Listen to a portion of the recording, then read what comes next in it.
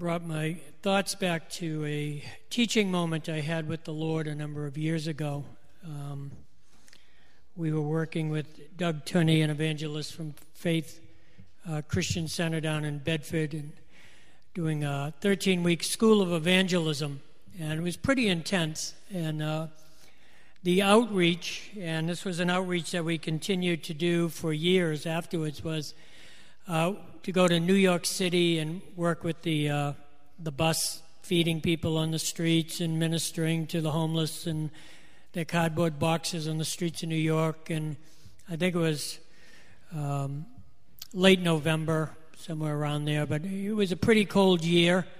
And so in preparation for that, there was a lot of prayer time and a lot of, coming together and just seeking the Lord. And I think as we got closer, there were about 20 of us going down in vans, and I think for the last 3 days, I barely spoke in English. It was just praying in tongues, just, Lord, use us, prepare people's hearts, let us make a difference, blah, blah, blah, really getting stoked up for this thing. And we're in the vans, we're driving down the highway, and, down in Manchester area where the highway cuts through the rocks there, and you go through there, and the ice flows, have you seen them?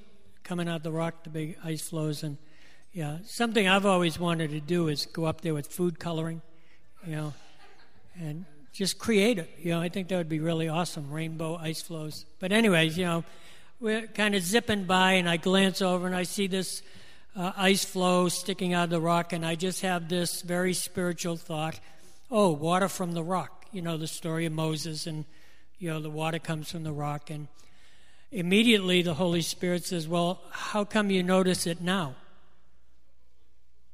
I mean, it's always coming out of the rock. And he answered his own question with this statement. He says, under the right conditions, that which is hidden becomes obvious for all to see. In other words, all year long, if you were to pay attention to those rocks, you would see water trickling out of those rocks.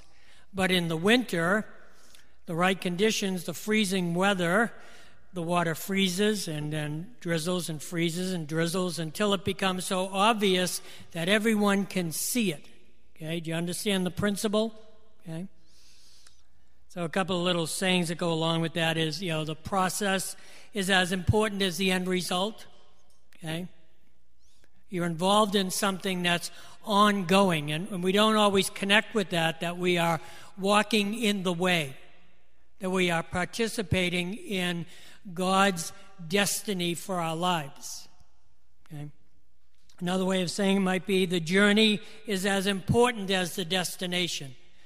Christians especially got this pie-in-the-sky kind of view of Christianity. Well, if I can just hang on white-knuckle till the end, I'll get raptured out of this mess. And so you get raptured out and you stand before the Lord, and he says, so what did you do with the life I gave? Well, I grabbed hold and white-knuckled it all the way through, Lord, and here I am. Well, big deal.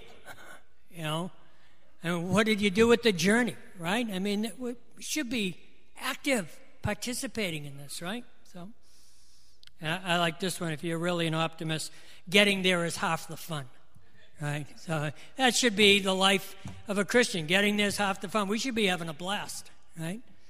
So anyways, the principle works along the lines of the story of Shadrach, Meshach, and Abednego in Daniel chapter 3.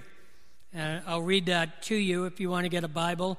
You can turn to Daniel 3, beginning in verse 23. But the story builds up. They are in captivity in Babylon. Nebuchadnezzar is a megalomaniac. He's just all about himself. He builds a 90-foot-high image of himself. Ta-da! Here I am, everybody worship me. That's what he says. I'm gonna set out the band. When you hear the music, the fiddles and the horns and everything begins to play, you turn your attention to this image of me, and everybody bow down. And if you don't, I'm going to kill you, right? So the music plays, and everyone falls on their face, and there's Shadrach, Meshach, and Abednego going, I don't think so, Tim.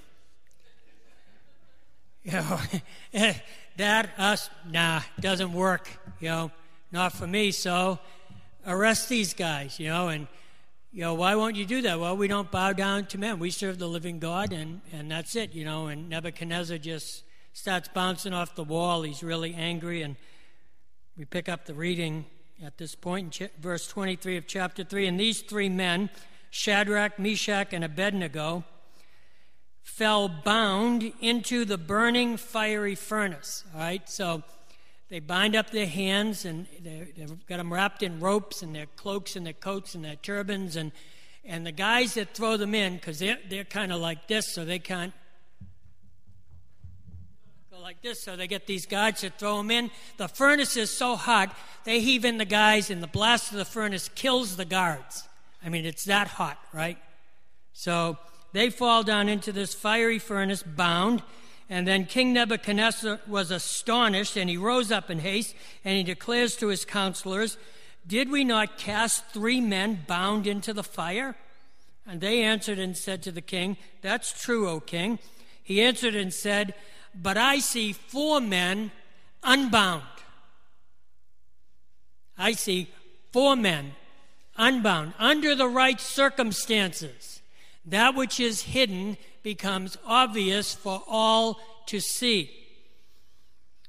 I see 4 men unbound walking in the midst of the fire, and they're not hurt, and the appearance of the 4th one is like the Son of God. Wow. Now, let me ask you this. Do you think that as the music is playing and Shadrach and Meshach and Abednego is standing there going, "Na, na, na, na," don't you think that Jesus was standing there with them going, "Na, na, na, na." Right? But no one saw him. Nebuchadnezzar didn't see him because Nebuchadnezzar was all about himself. But under the right conditions, Nebuchadnezzar sees the reality of these men's lives. And here's the outcome of this. This is phenomenal. Then Nebuchadnezzar came near to the door of the burning fiery furnace, and he declares. He doesn't say. He makes a declaration. Now, when a king in Old Testament times made a declaration, what does that make it? Law, right? He makes a declaration. Shadrach, Meshach, and Abednego, servants of the Most High God. Wow.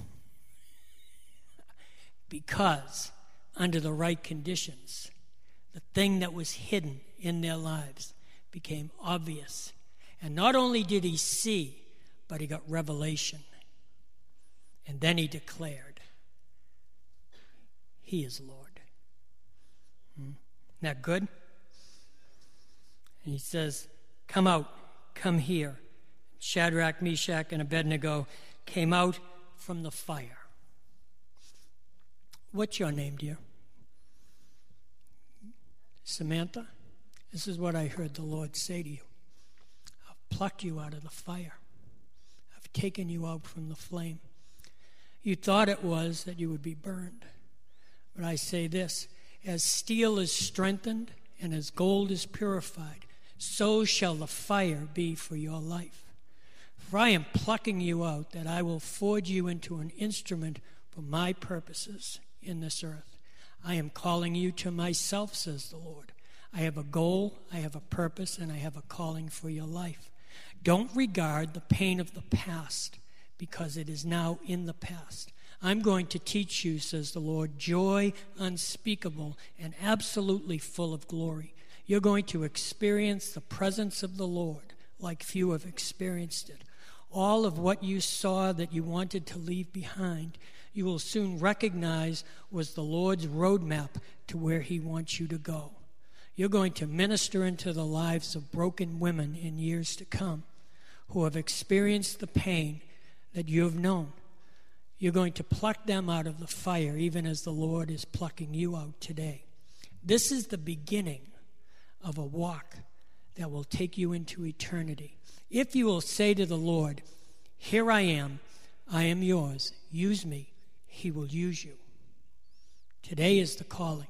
Today is the day of your salvation. Today is the day the that the Lord has plucked you out. Does that connect with you at all? Okay, good. Good. Amen. Well, so the process looks something like this. There's preparation, there's promotion, there's trial, and then there's triumph. Okay? Preparation, promotion, trial, triumph. A good example of this is David. Okay? King David was prepared as a shepherd of his father's sheep, right? Great training school. Oh, so you want to be king? Go herd the sheep, right? Absolutely. Absolutely. Right? He's promoted by the prophet Samuel, who anoints him with oil when he's just a young kid, a scrawny, ruddy kid, right? Samuel comes along, anoints him with oil, and he says, you're going to be king over Israel. He then has a victory over Goliath, and with the victory comes fame, all right? So he's had preparation, he's had promotion, right? Because he killed Goliath, everyone's saying, oh, David's killed his 10,000 and Saul his 1,000. Well, Saul wasn't too happy with the song, right?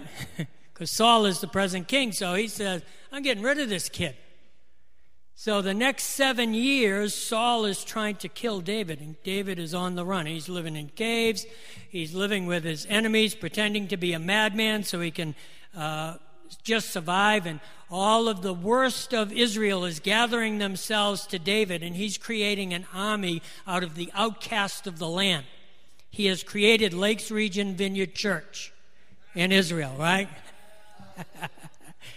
A good army, too, and these guys were phenomenal. We're awesome. Right? I love this stuff. Okay? So 7 years of trial at the hands of King Saul, and finally he triumphs and becomes king of Israel. Do you see the pattern? There's preparation, there's promotion. Promotion brings trial. Trial brings triumph. Okay? And oftentimes it's not as clear as in the case of David or like Moses. You know, Moses was rescued out of the river and he's brought up in Pharaoh's house and realizes who he is. He kills an Egyptian. He's on the run now. He's, a wanted man. He's a murderer. He finds refuge on the backside of the mountain. He herds sheep for 40 years. Something about sheep tending. I don't know. 40 years and then has an encounter with God, comes back and becomes the deliverer of Israel, right? Same pattern, okay? So, but sometimes it's not as clear as all of that. And there are times that we can miss a particular aspect of the process and thereby miss the end result, which we don't want to do, okay? So I want to go through one of those little more subtle times. If you turn to Matthew chapter 8,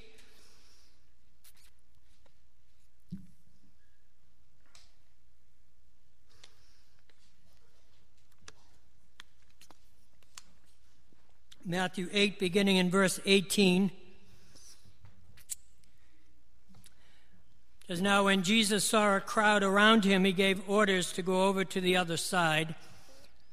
A scribe came up to him and said, Teacher, I will follow you wherever you go.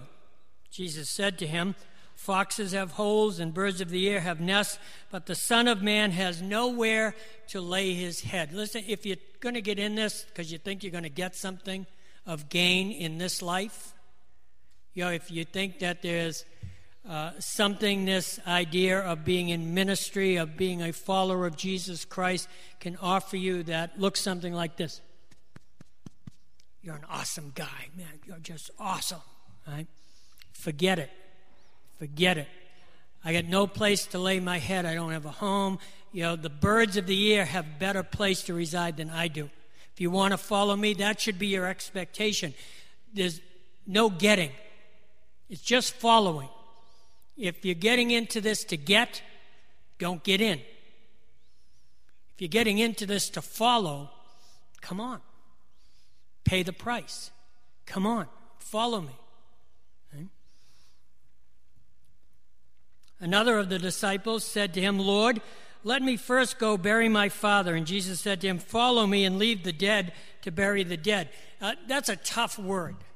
That is really a hard word. And over the years, I've tried to, dissect that and say, how does that fit into Jesus? How does it fit into Jesus? Well, I think it's as simple as this. Leave the past behind. And the model you have is Abram gets a call when he's in Ur of the Chaldees. God reveals himself to Abram and he says, listen, pack it up, everything you own and all the people associated with you, and start moving out to the land that I'll show you when you get there. Right? I'm on my way. Right? And wow, he gets to the next city. He's in the same country. He's in the same province. He went from Ur of the Chaldees to Haran of the Chaldees. And he got stuck there until his father died. Right? When his father died, he could move on with his life. You can't bring your past with you. You can't hang on to the things you've always hung on to and expect to get something that you're moving into. And I like the way Einstein says, everyone knows Einstein, really smart guy, right? So his definition of stupidity, right? We went through this the other night. This is so awesome. I love this guy. He said the definition of stupidity is someone who keeps doing the same thing over and over again, expecting to get a different result. Jesus says you can't do that. You can't keep doing what you used to do and expect to get a new result. You can't linger in the old world, in the old system, in the old life, and expect to get kingdom benefits. Let the dead bury the dead. Let the things of the past remain in the past and step into life, step into momentum, step into the way and the journey that Christ has mapped out for you. Okay? Let the dead bury the dead. And I fear there are too many dead-breathing Christians today. They want the best of both worlds, but what they don't realize is there is no best in the former world. Okay? And you can't have sweet and bitter water. It's one or the other. And when he got into the boat, his disciples followed him, and behold, there arose a great storm on the sea, so that the boat was being swamped by the waves, but Jesus was asleep. I love this guy. And they went and woke him, saying, "Save us, Lord, we're perishing." He said to them, "Why are you afraid, O you of little faith?" Then he rose and he rebuked the winds and the sea, and there was a great calm. And the men marveled, saying, "What sort of man is this, that even the winds and the sea obey him?" Now, the preparation has to do with the boat. Okay? Getting it ready and getting into it to fulfill the command of Jesus. Listen, I want to go the other side. I want to go from Capernaum on this side of the Sea of Galilee over to the Tiberias side of the Sea of Galilee. Get the boat ready. Okay? So that took some preparation, right? They had to get it out off the beach. They had to get the sails ready. They had to get all the provisions into it. And so they get the boat ready. Jesus gets in and off they go, okay, to fulfill his commands. But where's the promotion? Remember, it's preparation, promotion. See, this is the thing that they missed. When the storm came, and you got to know storms come, right? You all know that, right? You're all very smart. You all get storms, right? And we're on that pattern now. Welcome to New England. Right? All right? So storms will come. They focused on two things. The disciples, they focused on the storm, and they focused on the boat. So essentially, they looked at their own preparations as being tried, and believe me, the storm was greater than their boat, and a storm can sink a boat, right? No competition there. The trial was bigger than their preparation. No matter what they did to that boat, it would sink. The storm raged enough. Okay? But the storm was not greater than the one who was in the boat.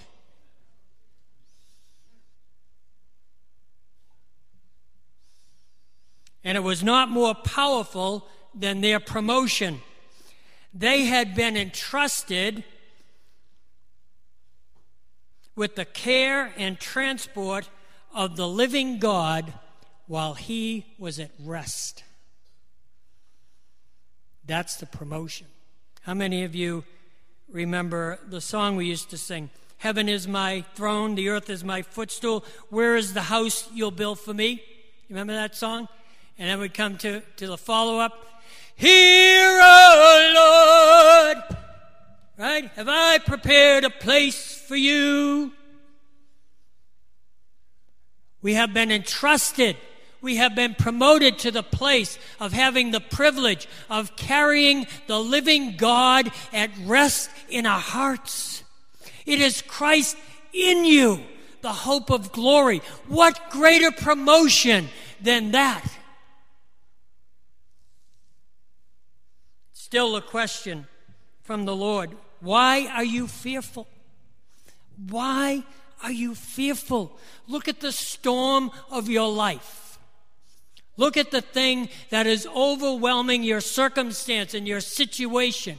Look at the thing you're wondering about and pondering about. Am I going to make it through this? Now look at the back of the boat of your heart and see who is at rest there. See who you have the privilege and the promotion of carrying into this storm, and tell me that you won't succeed.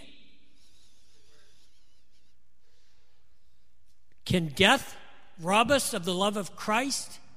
Can angels, can demons, can hell, can sickness, can any of these things rob us from the love of Christ? No, not one.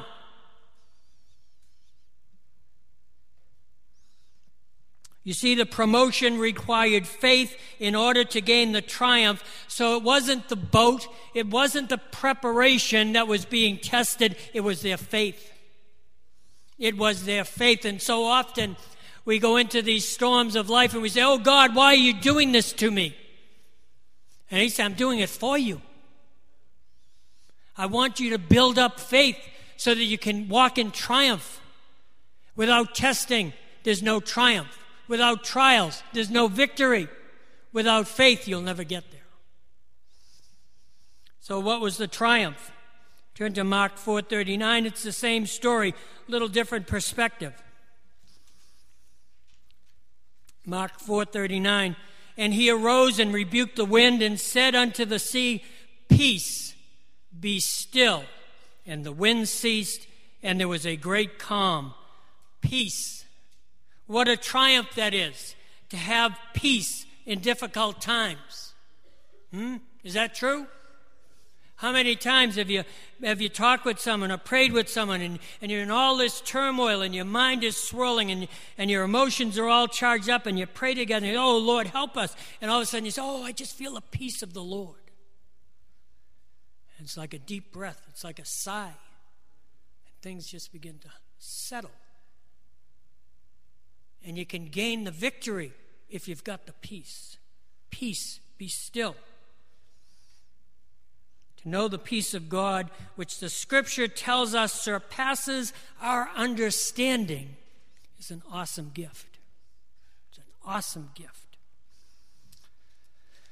There's this thought that appears to be prevalent in evangelical thinking that has become a bit troubling to me at times, especially because I deal with a lot of traumatized people in ministry during the week.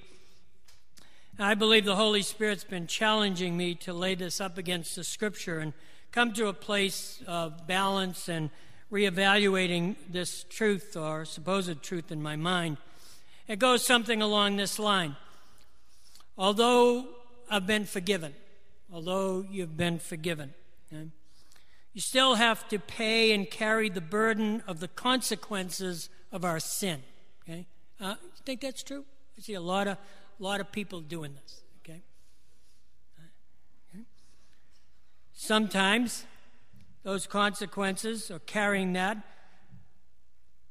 is guilt, sense of guilt. Anyone feel guilty about past things? I know for years there was this one thing, if my mind went to this event in my life when I was about 19, it was like I would grab my head and say, oh, please, please, please, I don't want to think about that. I don't want to think about that. So horrendous. I don't want to think about, don't make me think about that, please. The guilt would just immobilize me. I was already saved. Sometimes it's guilt, shame, regret, and sometimes people carry that all of their lives. I want to tell you, that's not the kingdom of God. It's not the kingdom of God. Now, it's great psychology, but it's not the kingdom of God. Whom the Son sets free is almost there, right? Free indeed, yeah. Whom the Son sets free is free indeed. It doesn't mean you have to carry any of that through your journey with the Lord. Right? Galatians 3:13 says this, Christ redeemed us from the curse of the law, being made a curse for us, for it is written, cursed is everyone having been hanged on a tree, so that the blessings of Abraham might be to the nations in Jesus Christ, and that we might receive the promise of the Spirit through faith. The curse of the law is shame, guilt, regret, and condemnation. Now, be honest with me. How many of you have felt any of that in the past month? Do we have to raise our hands? Yes. If you don't, I'll make you feel guilty about it.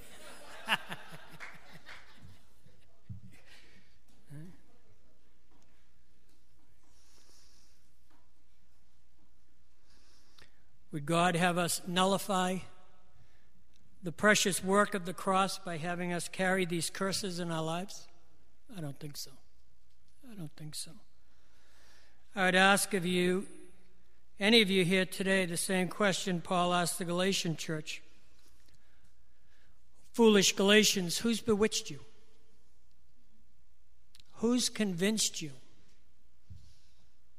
that you still have to carry this burden when the God who redeemed you paid such a price to set you free? Who has bewitched you? And you should not obey the truth before whose eyes Jesus Christ has been evidently set forth, crucified among you. This only would I learn. Did you receive the Spirit by the works of the law or by the hearing of faith? Are you so foolish, having begun in the Spirit, are you now made perfect by the things you feel in the flesh? Have you suffered so many things in vain, if it is still yet in vain? He therefore that ministers to you the Spirit and works miracles among you, does he do it by the law or by the hearing of faith? This is part of the triumph of the cross, that by his stripes you were healed. It's already done. You were healed. It's not a will be, it's not a maybe, it's a done deal. You were healed. Romans 5, in the Message Bible, I love the way he writes this. Romans 5, beginning in verse 1. By entering through faith into what God has always wanted to do for us, set us right with him, make us fit for him, we have it all together with God because of our Master Jesus. And that's not all. We throw open our doors to God and discover at the same moment that he has already thrown open his doors to us. We find ourselves standing where we always hoped we might stand, out in the wide open spaces of God's grace and glory, standing tall and shouting our praise. But there's more to come. We continue to shout our praise even when we're hemmed in by troubles, because we know how troubles can develop passionate patience in us, and how that patience in turn forges the tempered steel of virtue, keeping us alert for whatever God will do next. In alert expectation such as this, we're never left feeling shortchanged. Quite the contrary, we can't round up enough containers to hold everything God generously pours into our lives through the Holy Spirit. Don't you love that? That's awesome. The triumph of peace is that we can glory even in hard times. We can glory even in tribulations. We can shout to the wind in the middle of a storm the praises of the Lord Jesus Christ. I love that scene in Forrest Gump where the guy lashes himself to the mast of the sailboat, and he's shouting out at God in the middle of that storm. Shout, God, challenging God. I challenge you. Challenge God in the storms of your life today. See if he won't intervene. See if he won't step into the wind and the rage of your life and be there for you. And you'll find his rest and you'll find his peace. But shout it out with a praise. Get an expectation going in your heart that I don't have to walk this walk alone. I don't have to be in this storm by myself. There is someone abiding in me that is the hope of glory, and it's Christ Jesus. The kingdom of God is this: righteousness, peace, and joy in the Holy Ghost. Righteousness, peace, and joy. You want to live that way? Wouldn't that feel good? Just go day by day feeling that. Do you have the Holy Spirit actively present in your life today? If you don't, do you want to? The promise is to all who ask. Listen to the invitation of the Lord.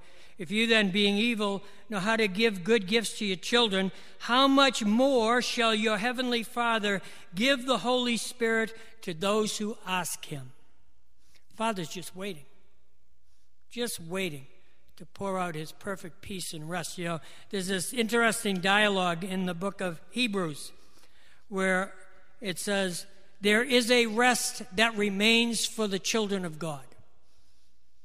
And he says, if it had been the Sabbath, then he never would have had Joshua enter the promised land, because the promised land was called the land of rest. So it wasn't just the Sabbath that was the rest. It wasn't the promised land that was the rest, because there was a lot of turmoil. There is a rest that remains for the people of God, and that rest is the Holy Spirit. Because when the Holy Spirit is resident in the boat with you, it doesn't matter what the storm's doing. It doesn't matter how high the waves get or how violent the winds get. He's the rest that remains for the people of God. Jesus promised us this: you will receive power when the Holy Spirit has come upon you. You'll receive power, and you will be my witness. And I say to you that being a witness is not just jibber-jabber. It's not telling your story. It's not telling an experience. It's speaking the words of Jesus and doing the works of Jesus. It's a display of the gospel in word and deed. And he says, you'll receive this. You'll receive this and my peace when the Holy Spirit comes upon you. So I just want to pray. Holy Spirit,